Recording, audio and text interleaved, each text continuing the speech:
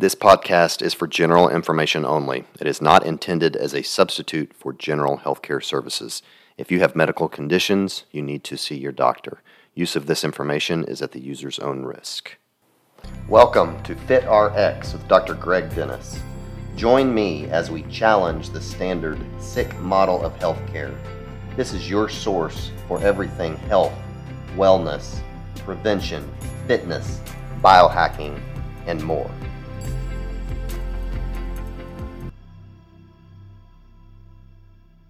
Hello, everyone. Welcome to another edition of FitRx. I'm your host, Dr. Greg Dennis. Thank you for joining us today. So today's guest is going to be a little bit different today. So I am interviewing Dr. Kristen Miller, my friend and previous colleague. She is known as the Positivity Doc. And even though she is a board-certified family practice physician, we are not really going to be talking about doctor stuff or nutrition or longevity like we normally do. We are going to be talking about life coaching. And so stick around and listen and hear how life coaching might benefit you. So Dr. Miller, welcome to the show. Thank you so much. I appreciate the introduction and I love your show. Awesome topics. Appreciate it. Yeah. So I guess the first question for the audience is, what in the heck is a life coach? It's a really good question. We get asked that a lot. So depending on who you ask, you might get a different answer. To me, a life coach is a person that you hire to help you live your best life. Some people ask if it's like a therapist, and it's not, because what therapists mostly do is work through problems like depression, anxiety, past traumas. That's not what life coaches do. Life coaches help you with your current mindset to be able to rise above things like self-limiting beliefs and negativity so that you can wind up showing up in your life as the best version of yourself so that everything can kind of feel like a dream. If that's a way to put it, it's just basically a way to have somebody encourage you, challenge you to live your best life. Well, very good. So my next question, how does a physician, and you're a very busy physician because I used to work with you and I know how busy you are. And so most docs are just, kind of struggling to stay afloat, let alone do things on the side. So how does a busy physician, a mom like yourself, get involved in something like life coaching? Absolutely. Well, obviously it has to be important to you to make the time for it. So a few years ago after residency, I was working in El Reno and I was very successful, doing so well as a physician, making good money. I loved my patients and I loved my job, but I didn't love my life. And I had no idea why. I just wasn't happy and I didn't understand it. And I was searching for answers. And one of my friends from college had started life coaching, and she kept saying things on social media like, "Do you feel stuck?" And I was like, "Yes, I do feel stuck." So I decided to hire her as my life coach. And over the course of 2 years after that, my entire life changed, definitely for the better. I understood more why I wasn't happy. And learned how to take my power back to become happy. And because of how much of a transition it was for me and how to this point, it was the best thing I'd ever done for myself, I realized the power in it. And that's why I took the time to become a certified life coach through the Life Coach School. You don't have to be certified. It's not a regulated industry, but I chose to because I wanted to be able to offer the best to my clients.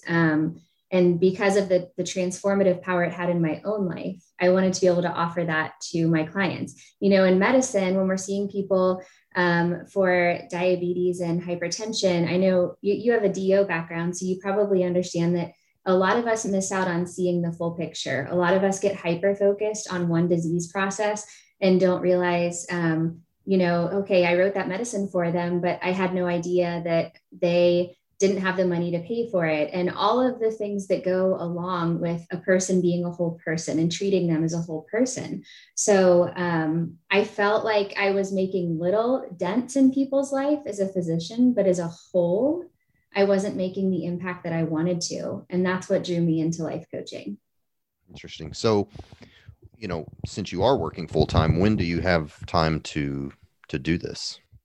Yeah. And like I said, like having, it has to be important to you to make time for it. And because it is, I do find time. I changed my schedule at work. I'm still full time, but changed it in a way that opens up some more availability during the daytime, evenings, weekends, things like that. And because I love it so much, it doesn't feel like I'm working a second job, like I'm working nights and weekends, because I don't think that that's necessarily sustainable. To work a full-time job, be a mom, and then have another full-time job. So, because I love it, it doesn't even feel like I have extra work added on.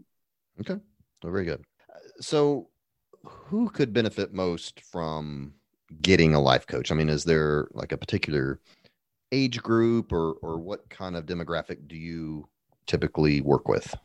Yeah. So I have tons of life coach friends, and there's life coaching for everything from there's life coaches for teenagers who are struggling, don't know what they want to do after high school, maybe struggling with depression, stuff like that, all the way to life coaches that are helping people that have been recently become a widow, things like that. Like it's the whole spectrum. For me, I tend to focus a lot on typically women. I have coached some men, but typically women. And they're usually, I would say, a range between 20s to 50s kind of thing. And it's usually women who have this drive to be successful in life. Women who are leaders, a lot of them are entrepreneurs. And like I mentioned before, they kind of just feel like stuck, like they know that they were meant for something more, but they just don't know how to get there. And that's typically the population that I work with. So when somebody meets with you, how often do you typically meet with them? We typically meet once a week. And that's everybody has like a different formula. I typically will meet for an hour at a time, and it's usually virtual, sometimes with video, sometimes not. And we usually will start off our visit. I got a lot of this from my life coach, and I loved it. So we usually start off with like a meditation just to kind of stop the chaos from the day and really put ourselves in this time and get the most of it. With some deep breathing exercises. And then after that, we set an intention, and it's the client that sets the intention. They tell me what we want to focus on for the day. And then we always start by talking about something good that happened since I talked to them last, because it sets the tone. And then typically, clients usually have certain things they already want to talk about. Like when I go see my life coach, I have a whole list that I try to get through. But when people don't, we have like a library of resources and worksheets and things that we can go through. So you don't have to prep. But I find that most of mine have so many unanswered questions and things that they're wrestling with, that those are typically the things that we work through during the session. You said that it's not really counseling, but it seems like that, especially from a client's perspective, there could be a lot of overlap there. There is, and yeah. that it could very easily, somebody could just get their emotions going and, talking about just, everything in their life, and they want answers from you. So, and especially with your background being a physician, how do you separate the life coaching from, the counseling and wanting to help them out? I think it's in the approach. So you're absolutely right. There is a lot of crossover. Everybody coaches in a different way. My coach is she's very spirit-led, gut-led, not like somebody who sits and prepares things, not a worksheet kind of person, just very intuitive. The life coach school teaches something called the model, where it says circumstances that happen to you in your life are neutral. You develop thoughts about them. Thoughts create feelings. Feelings create actions. Actions create results. If you're not getting the results that you want in life, the way to change that is to change what your thoughts are. And so it's a whole different way of thinking about things. I would never talk like that in my physician world. But basically, what we're doing is identifying thoughts that can be changed. So it's all about thought work. You mentioned emotions. Emotions come from our thoughts. So if we can pinpoint, okay, this circumstance created this thought in my head, you can actually change your thoughts. You're capable of doing that. And so that's where all the power lies in coaching, is helping people to be aware of their thoughts. Now, a lot of times in family practice, I might recognize that people have thoughts that are not serving them, but that's not exactly the approach we take. We take more of like well, let me send you to a therapist and let's talk about medication kind of thing. And a lot of it's because we're limited in time. So it's a very different approach. So what is your favorite thing about doing this? You said that you love this, or else you wouldn't be doing it, especially, working full time. So if you had to say, like what's your favorite thing about this? Yeah, absolutely. I think that pretty much all providers that I know went into medicine to help people. And I think sometimes in traditional family practice, you wonder if you really are making a difference. And through the work that I have done as a life coach, I know I am making a difference. And I know that through that work, I have the power to completely transform a person's life and even their family's lives, and then the generations to come. And that's the most gratifying part of it. Okay. Well, on that note, can you talk about maybe one of the biggest challenges that you've helped a client through, or maybe one of the biggest, life-changing, things you've helped somebody through? Right. I think one of the most difficult things is when people are not willing to accept circumstances as neutral. That's a really hard thing. I won't go into the hardest of them, which maybe you guys can imagine. But for example, it's really difficult to work with women who are struggling in their relationships because there's so much heavy emotion tied in there that it is very difficult for them to see the neutral circumstances that happen if they get in an argument or something like that. It's really hard because they have such strong emotion to try to pull them back from that. So I would say it's the things that people are the most attached to, the stories that we tell ourselves that we are most attached to, that are the most difficult. And the person has to be ready. And if they're not ready to hear the truth, they will tell themselves that they don't know the truth. And so those can be very difficult situations to help people get through. Yeah. So do you feel like you've been able to, through your training as a life coach, do you feel like that's changed the way you practice as a family physician? Absolutely. I actually talk to my friends about this all the time. Like at the end of the day, I think to myself, man, if it hadn't been for my life coach training, I can name a handful of the patients I saw today that would not have got the best of me like that, like in a good way. Like, life is crazy for a lot of us right now. And I think that my coaching experience has really helped me to make a much more profound impact for my patients than just offering medications and referrals and things like that. And I don't mean to diminish what we do, but again, in the time constraints, I do a lot of virtual visits with people, and it gives me the opportunity just to sit and chat and talk about some of these things that are going on in their life and give them practical advice from a coaching standpoint from my training that actually helps their life to be better. So absolutely. I think it's made me a better physician.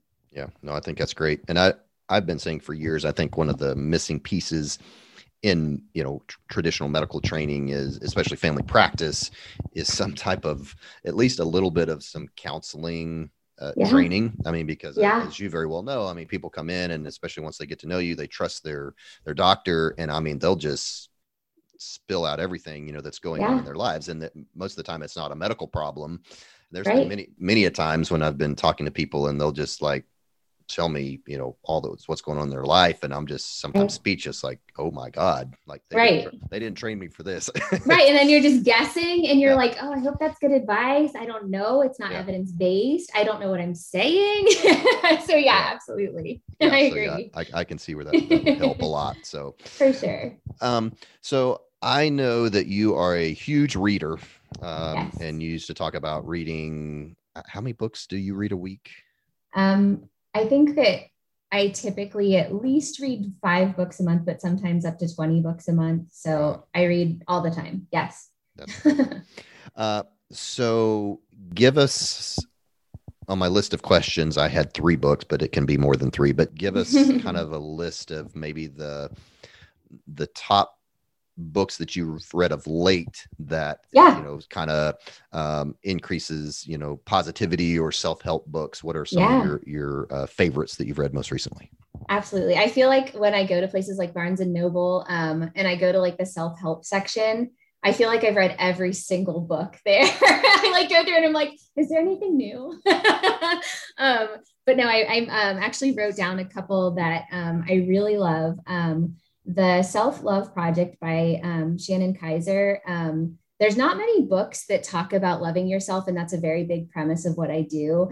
And it's her own personal journey, and those things kind of resonate with me more than others. I also recently read a book called Help Me by Marianne Power, and I love reading books from authors from Great Britain because of the way that they write. It's just very entertaining to me. And I love that what she does is she takes one self-help book a month and tries to apply it to her life.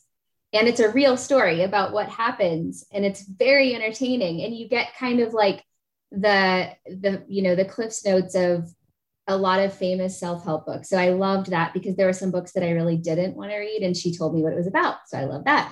And I would say the most influential self-help book that I read was The Big Leap by Gay Hendricks, because just like life coaching, it teaches you to lean into your fullest potential, and that a lot of us kind of live a life of, well, I'm good at this, so I'm going to do it for the rest of my life, instead of I'm passionate about this and I am really good at this. And it talks about what the difference is and why it matters. And so I find myself quoting that book a lot as a life coach. Very good book.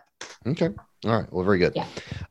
So I know you also, or at least I think you still do it. You have, you're on Facebook every morning and give like a little motivational kind of something in the morning. Is that correct? Do you still do that? I don't do it as much. So, but for at least a year, every single morning on my Facebook page, Dr._K_Miller. I was doing morning motivation with Dr. K. So there's over probably 600 videos on there with probably on average 15 to 20 minute inspirational talks about different things that can help you start your day off. It's kind of branched into a lot of really cool opportunities since then, which is why I don't have as much time to do it anymore, being interviewed for newspapers and magazines and all these fun things. But I do still post a lot of encouraging motivational things there. Yeah. Okay. So on that note, you mentioned to me earlier before we started recording that you're kind of all over the place now on media and everything. So just remember us little people when you're big and famous. Thanks. So, how can people get a hold of you? So, you mentioned the Facebook, and then how can they get what's your website if somebody wants to maybe do some coaching with you? Absolutely. It's very easy. drkristenmiller.com. And it's Kristen with 2 I's. So Kristin. But drkristenmiller.com, it has a way to reference me, and it talks a little bit more about life coaching and what I do.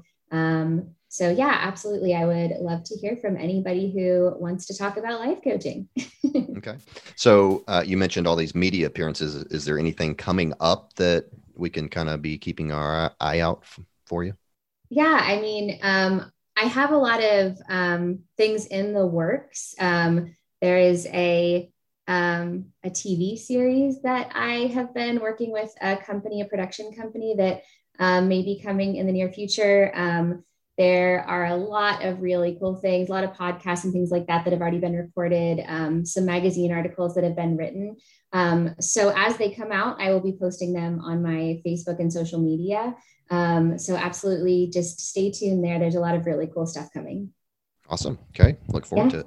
So, okay. Well, kind of short and sweet, but I always wrap up my podcast by asking my guests that if they could give us one tip to improve our health today, what would you say? I think the most important thing that people can do is to learn how to love themselves. Because I think that somewhere in our culture, we started to learn that loving yourself is selfish and that selfish is a bad thing. And unfortunately, I think that that has caused a lot of problems in the world and for ourselves. So I think the most important thing that somebody can do is learn to love themselves. Awesome. Well, that was good. So anything else that I didn't ask you want to throw out there about life coaching or anything else? No, but thank you so much. This was a very fun discussion, and I'm glad people are interested in what life coaches are, because there's a lot of us out there and it's a growing field. And I think it just goes to show how much it can really help people. So thank you so much for the time to talk about it. Yeah. Well, this was a refreshing topic for me just because it's something different than, what I've done. So absolutely. Yeah. So hope everybody found it interesting. And so thank you guys for listening, and we will talk to you next time. Thank you for listening to FitRx. I invite you to share this with friends and family.